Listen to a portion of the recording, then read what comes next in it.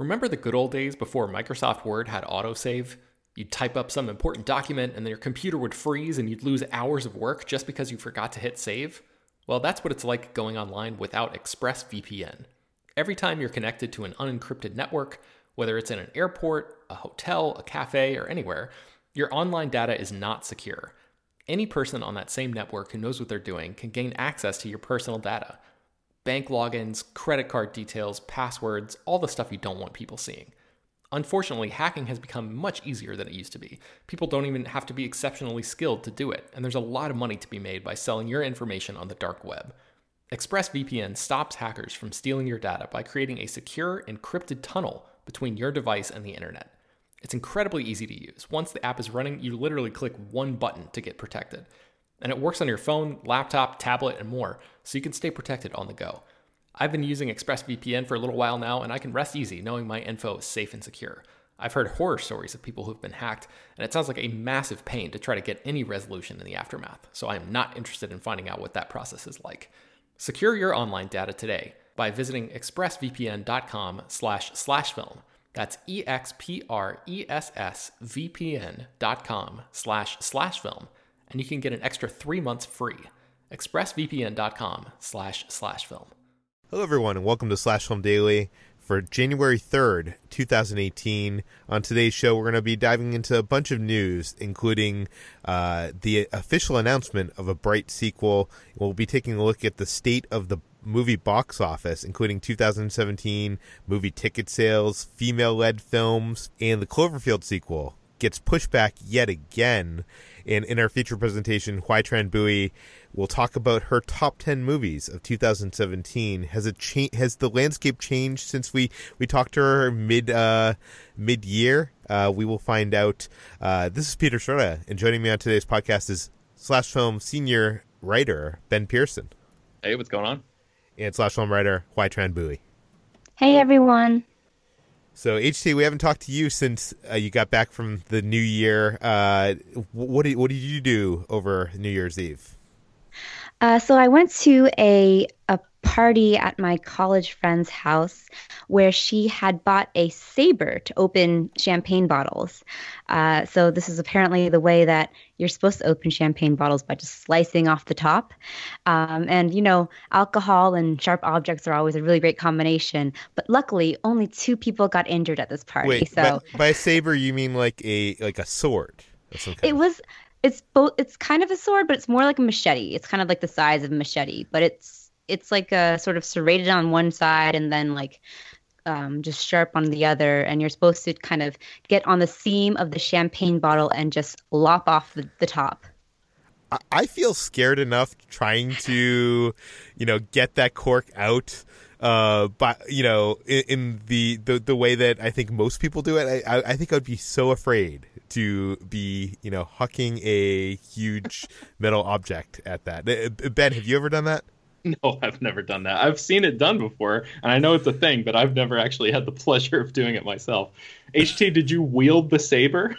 I touched it, but I did not wield it. I'm very scared of sharp objects, and just like having a knife pointed at me will send me into like a panic.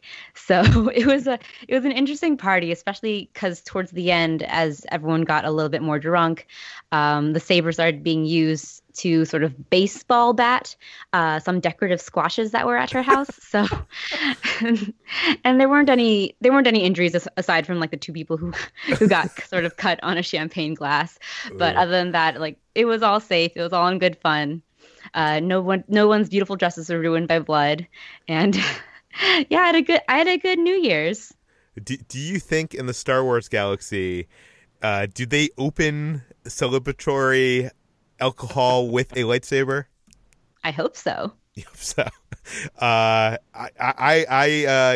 night I went to the Magic Castle. I just want to mention this briefly. I know people are probably sick of hearing about the Magic Castle on this movie podcast, but it was the 55th anniversary of them opening the Magic Castle. So they had a big Founders Day celebration, and it was a fun night. Lawrence Fishburne was there in like some kind of like kimono kind of dress. And it was fun watching Magic with Lawrence Fishburne, and I got to meet The Amazing Jonathan, who is a comedy magician that I kind of grew up watching on Comedy Central, and I think 4 years ago he was diagnosed with a life-threatening condition and told that he was only going to live one more year. So I never expected to see him again. He's, obviously far surpassed that, and it was a great to chat with him briefly. And he's still performing, shockingly. But anyways, he wasn't performing last night, but it was a fun night. But let's get into the news for what people want to hear about. They want to hear about the movie news. And let's start out with Bright is getting a sequel. We talked about this the other day, but it wasn't official. Now Netflix has officially announced this. HT, what do we know? So Netflix has officially confirmed that Bright will be coming back for a sequel, a second film that would be helmed by David Ayer as well as written by him. So Max Landis, who wrote the original script that was sold to Netflix for around $3 to $4 million initially, will not be returning for the sequel. So we'll have David Ayer returning to write and direct, and Will Smith and Joel Edgerton returning to star in their roles as the human detective and the orc detective partners. We don't know anything else other than that, when the movie will be coming out, but it's been announced that this is Netflix's most popular film, essentially one of their most popular original content, the highest viewed Netflix film ever on the service in its first week of release, and one of the biggest originals that it has ever launched. And not only that, but each of the 190 plus countries in which Netflix is available, Bright is reportedly the number one movie. And more people have viewed it internationally than they have domestically. And if you look at Rotten Tomatoes, the audience score is quite high while the critic score is quite low. I have not seen this film. Have either of you watched it yet? I know Ben said he has not watched it. No, I haven't. I haven't watched it because I didn't want to contribute to the Netflix algorithm, which obviously aided in the sort of greenlighting of the sequel, because so many people watched it. It was considered a huge success, despite a lot of the critical bashing that it got from movie critics, who some called it the worst movie of the year. Yeah. That makes me almost want to watch it. It is interesting that Max Landis isn't being brought back. I wonder if this has to do with, I think Landis has developed a reputation of sorts studios seem to want to go their own direction with his scripts, and he kind of gets dropped off. Do you know what I mean? Like the collaboration ends at some point. I'm trying to think of the nicest way of saying this. Or if recently there's been some accusations of sexual assault accusations. Nobody has come forward, but there's been murmurs on Twitter, and Landis has been suspiciously quiet. And he's usually, very vocal on Twitter. So I'm wondering if Netflix, a company that had the problems with Kevin Spacey, is preemptively cutting ties with Landis. We don't know. Nobody has come forward, so who knows? But it is interesting that Landis isn't involved. I know he once tweeted that he thought Bright was going to be his Star Wars, which is a ludicrous which he deleted thing too. Yeah, it's a ludicrous. I think he even realized how ludicrous of a thing that was to say. But I don't know. But more people are watching Bright at home than Star Wars in theater right now. So I don't know. That's sad. It's sad.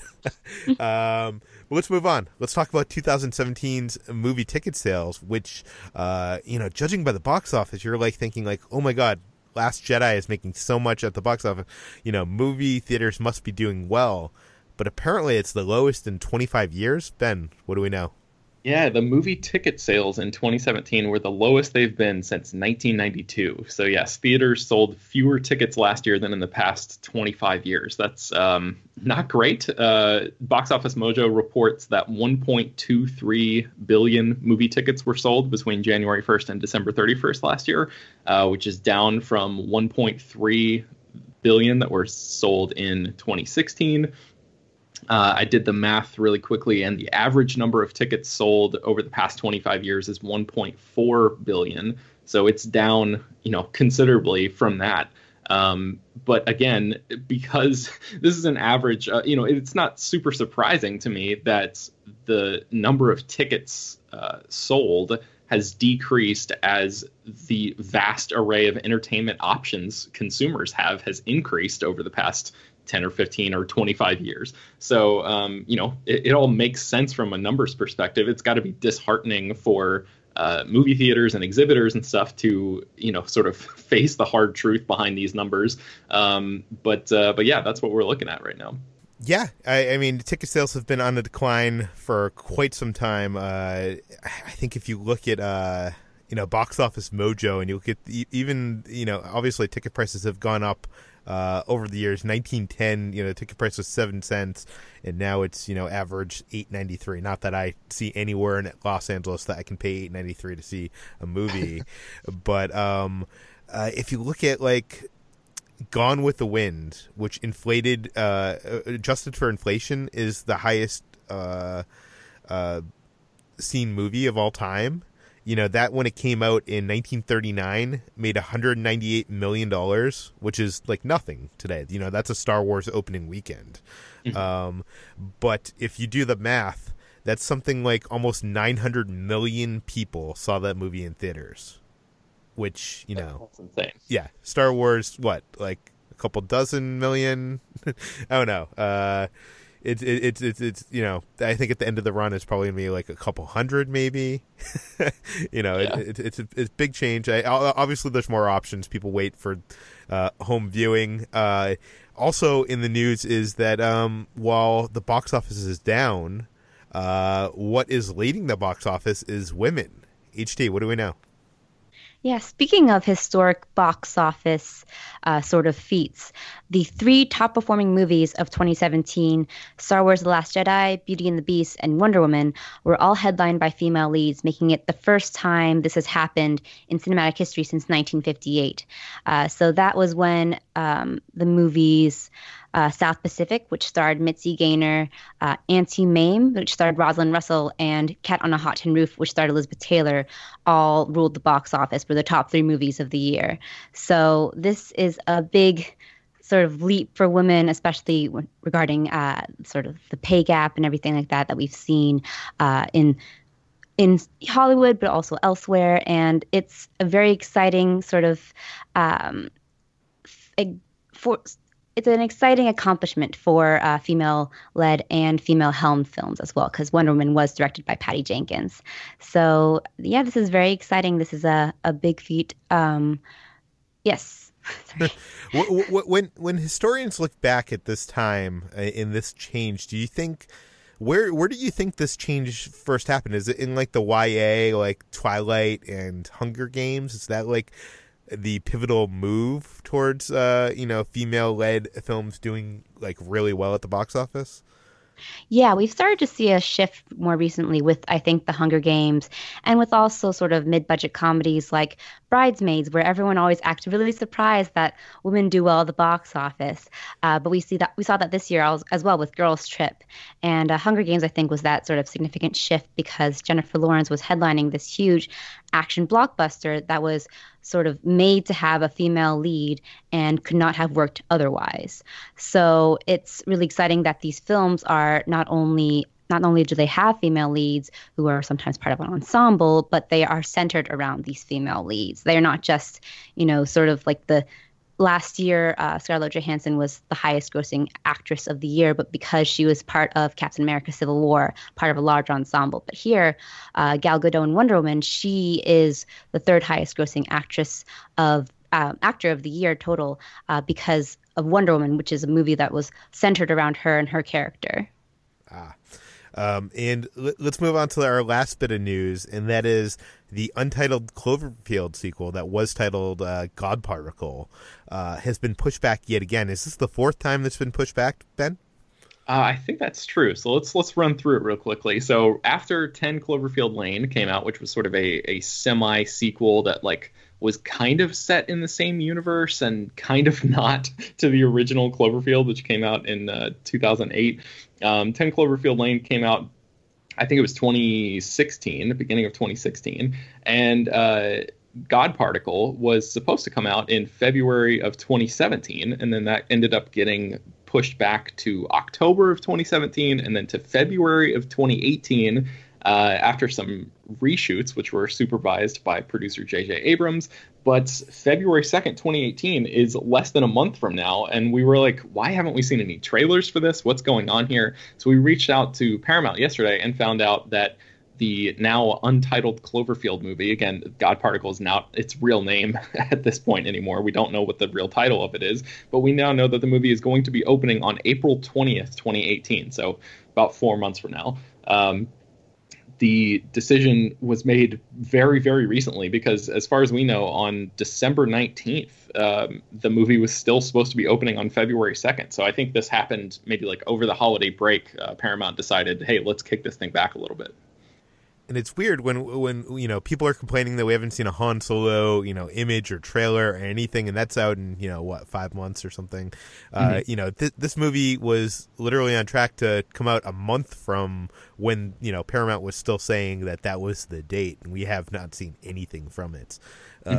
J.J. Abrams, I think, supervised some reshoots. There's some rumors behind the scenes that the movie is kind of a mess, but I don't know. It's weird because at this point, pushing a film back 4 times, I don't know.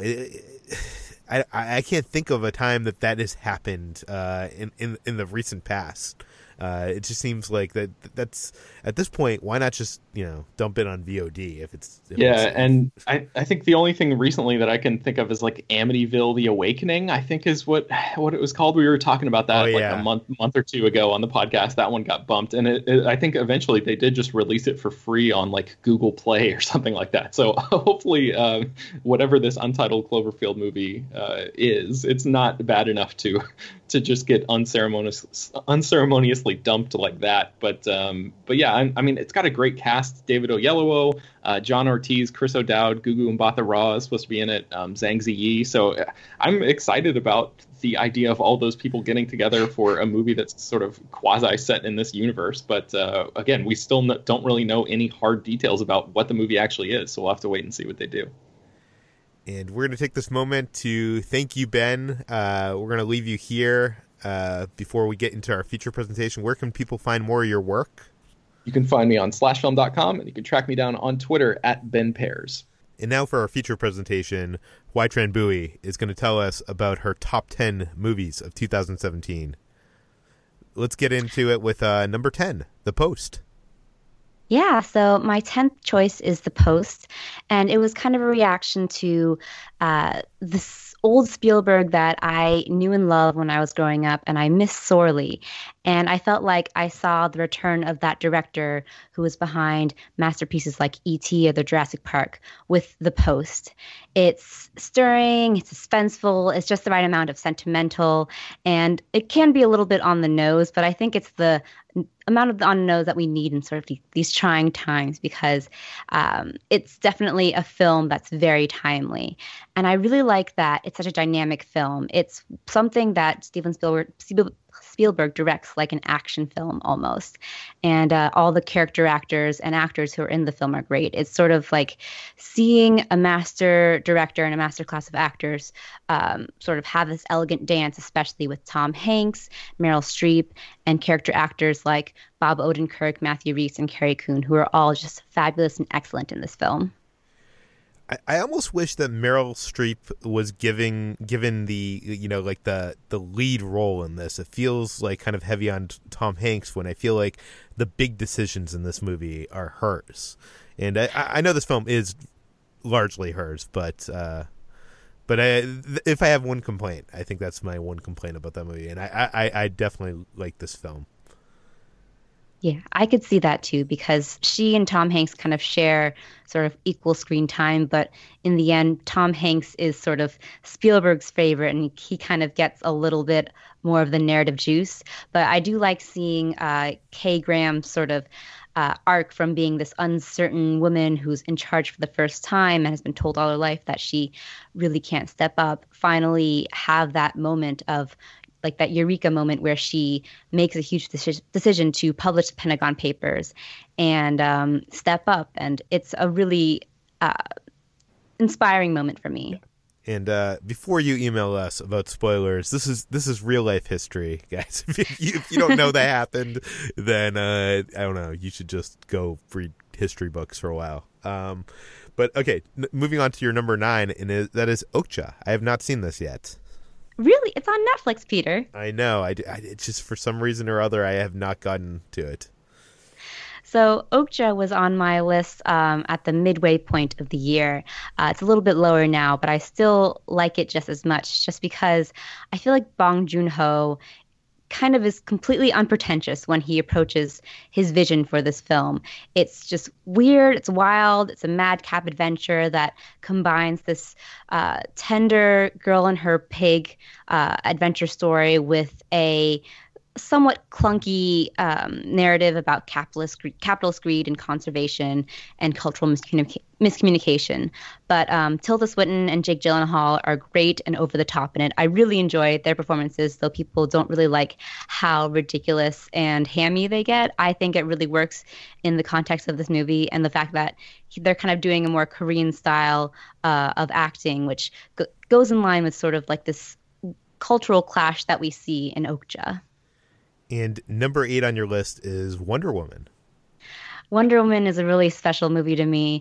I would put it higher if it weren't for that terrible third act. But I just, I have a huge emotional connection with Wonder Woman because it was a movie that really shifted my perspective of what a blockbuster movie can be.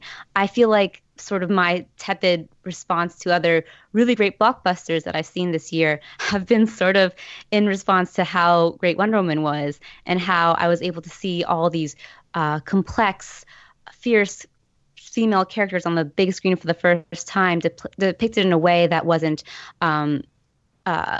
gaudy or sort of sensual or overly sensual in a way that male gaze often is. And it felt very empowering, and I felt like that was an experience that cannot be weighed against that could weigh against the sort of the problems with the plot and the narrative and everything. But I really love Wonder Woman. I think it's definitely one of my favorite movies of the year, and it would be higher if it weren't for the poor CGI of the third act. and the poor plotting, I think. But well, I will defend the plotting. I think it's a fine, good plot that is made fresh because of the content, and though we've seen it before, there's nothing bad about something being familiar or derivative, as long as something new is done with it. And I've seen a lot of men, not just in critics, but fans kind of write this film off. And it's a shame because, yes, it does have that third act, which I do agree is a problem. But I think, and saying this as a man probably doesn't hold any weight, but we've seen all these male superheroes on the big screen before, and I can't imagine what it would be like to be a woman and not have that and finally get this. So it's, it's something I never knew I was craving before, but when I finally saw it, I was like, wow, so this is what it feels like. Yeah. And number 7 on your list, Lady Bird. Yes, number 7 is Lady Bird, which is just a phenomenal coming-of-age film, as well as this really sort of devastating portrait of this tense relationship between a mother and daughter. And it's something that I went to see with my mother, which gave it another added layer. And it felt very much like a fresh and familiar film to me, just because it was set in a sort of arbitrary year, 2003, which was the year that me and many other women who were seeing it sort of grew up. And I felt like that intensely personal take that Greta Gerwig brings to it really elevates the film and makes it more than just a typical indie slight coming-of-age film. Saoirse Ronan's amazing in it, as is Laurie Metcalf, and it has this really warm heart to it that I think sort of cuts through its self-effacing irony that comes with the genre. This is also one of my favorite movies of the year, and if you have not seen this film, I would head out to theaters while it's still on the big screen and check it out. It is kind of scary that they're already doing period films in the early 2000s. It makes me feel super old, but Yeah. And also, looking at your list here, it is kind of worth mentioning how many of these movies have female leads in them. I'm not sure if that's something that you have self-processed. That wasn't intentional, but it was just something that sort of came about because I connected personally with these movies. And I think that with, everyone's top favorite movies, it should be movies that they connect personally with, or at least that really speak to them. And for me, it's like, this isn't the best movies of all time list or the best, quantifiable movies of this year, but it's just movies to me that mattered the most and resonated the most. And one of the films that was on your half of the year list was Get Out, and that makes your end of the year list at number 6. Yes, Get Out is a great film. It's both a crowd pleaser and a genuinely great horror film, and I really love that we're seeing more social commentary come through these genre films, especially this one that does such a sharp commentary on systemic race and privilege and turns sort of like the little microaggressions that we see with mixed race people and couples every day turn into tangible plot points. And it comes off as both a comedy and a horror film, and I really like that mishmashing of genres. And I know I've said this before, I love the social commentary in this film, but I don't feel like as a horror film or as a comedy film it's exceptional. But I love what it does with its social commentary. Let's move on to your number 5, and that is Dunkirk. Yes. So I called in my list Dunkirk pure cinema. And I'm going to explain why. I think that Dunkirk really makes use of what movies and films, same thing, can have the potential to do. It really tests the limits of what the movie going experience can be. It's almost like a 4D film because, like Christopher Nolan said before, it's supposed to be an experience rather than a traditional story, which was something I kind of scoffed at when I first heard, but it truly is a really visceral experience that feels like being dropped into the middle of World War II.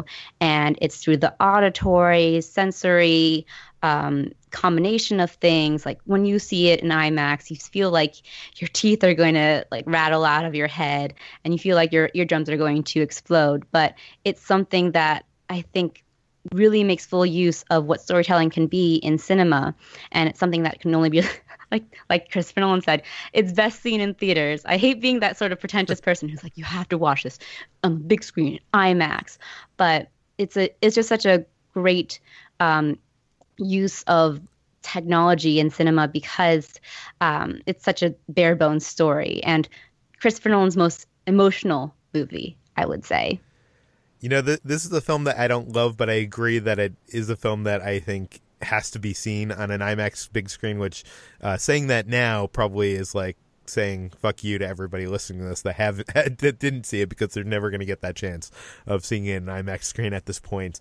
But I don't know. I think I like this movie a lot, but what really bothers me is the structure of the film, which is so Chris Nolan, doing those 3 different stories and 3 different kind of time lengths or settings. Kind of is like an FU to storytelling. It kind of is jarring. It basically, it doesn't, for me, put me into the stories of these people. It actually takes me out of trying to figure out what is going on when. Do you know what I mean? Like it's more confusing than yeah. So that's my complaint. I could see that. I think the timelines for the most part were largely unnecessary in Dunkirk because I think it does sort of go against his central thesis of trying to tell the stories on the ground of these soldiers and just kind of these snapshots of these people at certain moments in time. It works, I think it works sort of structurally in terms of the building of the climax and the building of suspense. But I do think it kind of takes away from the bare bonesness of it all. So I kind of hand wave it off. It works for me, and I think it kind of makes sense for how he structured the film, but it's not an essential part of the film, I think. And let's talk about your number 4 film, and that is Guillermo del Toro's The Shape of Water. I love The Shape of Water, and I know people are going to be, well, people who follow me on Twitter at least may be surprised that it's not my number 1 pick, but it is a really gorgeous fairy tale romance that takes this sort of B-movie creature feature and expands it into this weird and whimsical Cold War setting. And I feel like it's the perfect sort of distillation of what Guillermo del Toro does best. He has kind of been knocked before for always having these really ardent homages and love letters to genre. Crimson Peak, I think he was kind of criticized for it being such an homage to genre that there was no story in it. But I think Shape of Water is the real culmination of all of those sort of criticisms that he's had and his strengths as a director, in that he can pull off all of these sort of love letters to classic cinema, to B-movie creature features, to sort of like his idea of the American dream, as well as like this overarching narrative of the fairy tale romance. And he brings it all together in a really beautiful and lush film. And I absolutely adore Sally Hawkins in The Shape of Water. She gives a phenomenal performance as a mute lab worker, and she definitely anchors the film. No pun intended, as despite having not being able to say anything, just because she's so expressive and her eyes have she has such great eyes. She can just really emote so well. And Doug Jones is also great as the amphibian man. Richard Jenkins, Michael Stuhlbarg and Michael Shannon, of course. They're all such a great cast. I know people have criticized it for being somewhat broad and a little bit cold, kind of expecting the audience to the heavy work in believing or projecting the romance between Eliza and the amphibian man. But I completely believe it. And I think that it's something that works so well, especially as sort of allegory for the oppressed minorities and the outsider story as well. Yeah, I think this film is beautiful, and I don't think it's going to make my top 10, but just slightly, just like by like 1 or 2, off the top 10. But I think the story doesn't envelop me as much as maybe Pan's Labyrinth or his other films. But it's just such a beautiful movie, and it's amazing that it was accomplished for under $20 million. I just can't, seeing every frame of that movie looks like, so much art. Yeah. I'm really curious as to what your top 10 will be, because Jacob was mentioning this earlier, but all of our favorite movies are completely different and there's barely any overlap. So this is going to be a really interesting year for our separate top 10s. For sure. And number 3 on your list is Your Name. This is a film that didn't this come out last year, or am I misremembering? It came out in Japan in 2016. Okay, but was released in the U.S. in 2017, April 2017, if I am correct. Yes. Okay. So Your Name was at the top of my list at the midway point, and it's definitely still up there. It's a beautiful, cerebral slice of life / coming of age film that kind of begins as your standard body swap comedy, but then unfolds into this trippy and metaphysical meditation on fate and time. It's very beautiful, stunningly animated. I've talked about this movie plenty of times on the podcast before, but Makoto Shinkai is one of my favorite anime directors now, and I think that he makes full use of animation as a medium through which we can test the limits of how it can tell stories. I was speaking before about how Dunkirk really tested the limits of cinema, and I think Your Name does so in a different way, but in a way that really breaks the boundaries of like filmmaking, because it does a lot of things that live action filmmaking can't do. And I think that that's what the strength of animation is. And I really appreciate when Your Name or like animated movies strive to tell really ambitious stories, but still keep it rooted in like this really familiar story about first love, first heartbreak, this sort of melancholy of missing someone that you never really knew, and brings it onto like another higher abstract level. I was really expecting this to be your number one of this year. Number two on your list is another movie that I guess to be on your top five, you got to have your name in the title. It's Call Me by Your Name. Yeah, I wondered if people would get confused because I had Your Name and Call Me by Your Name immediately after the other, but I absolutely loved Call Me by Your Name. It feels like sort of, I kind of said this in my article. It sounds a little pretentious when I read it out loud, but it feels like waking from a beautiful dream.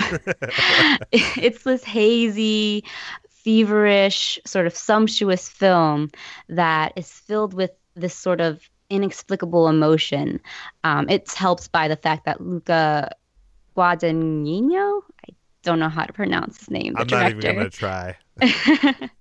He has this sort of cold approach to the entire movie, despite it being set on this warm Italian countryside.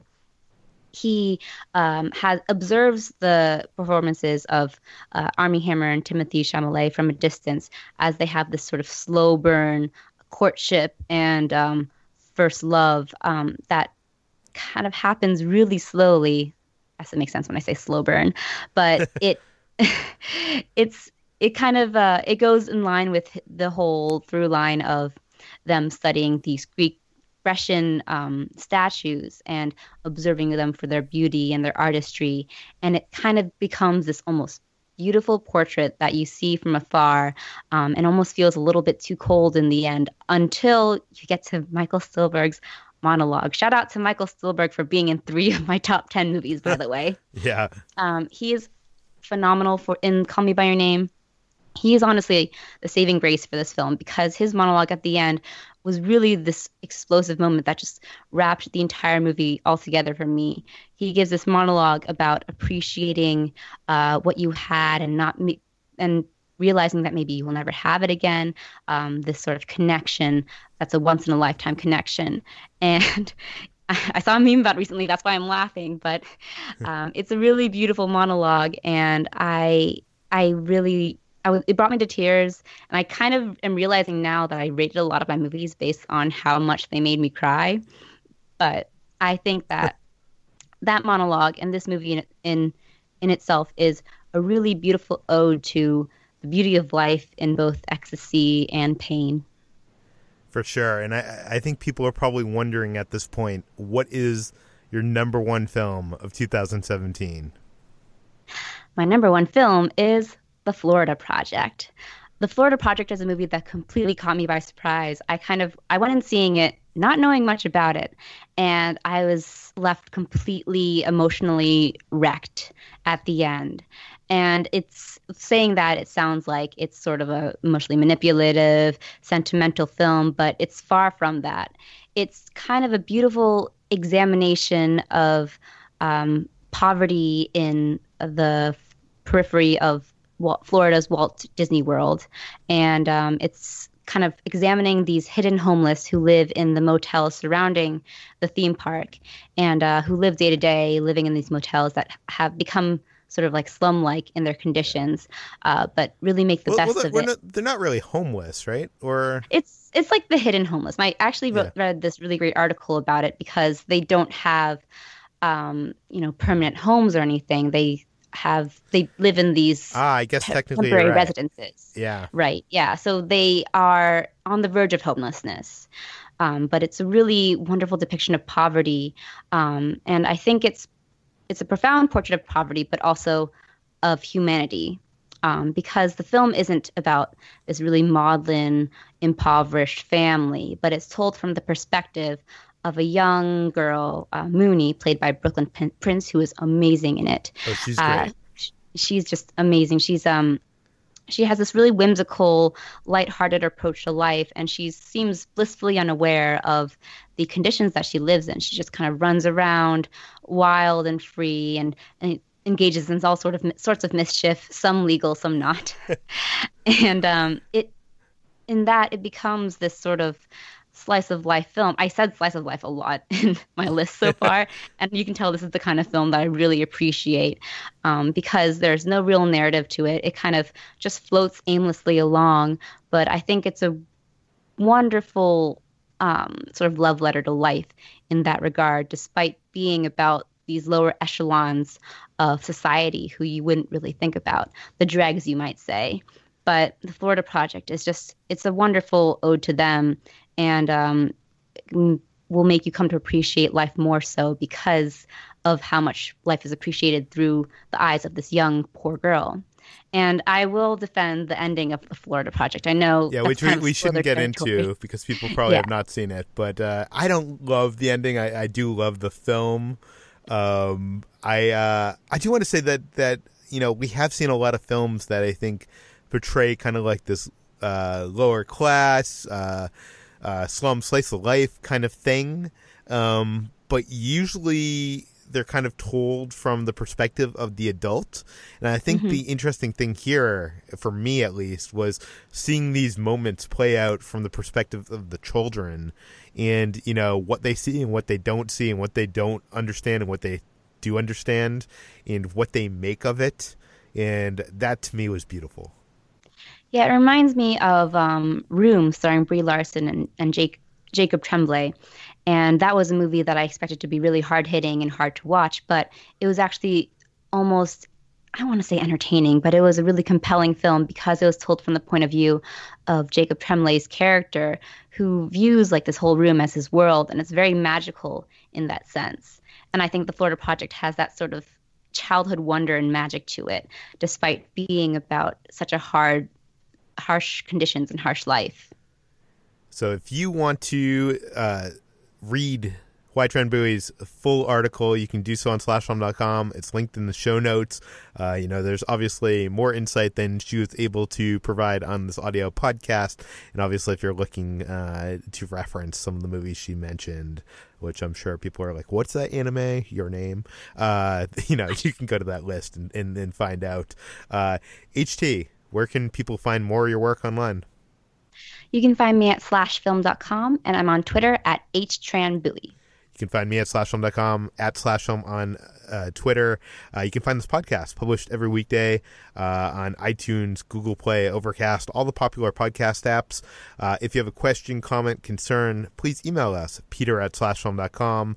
That's peter@slashfilm.com. Leave your name and general geographic location in case we mention the email on the air.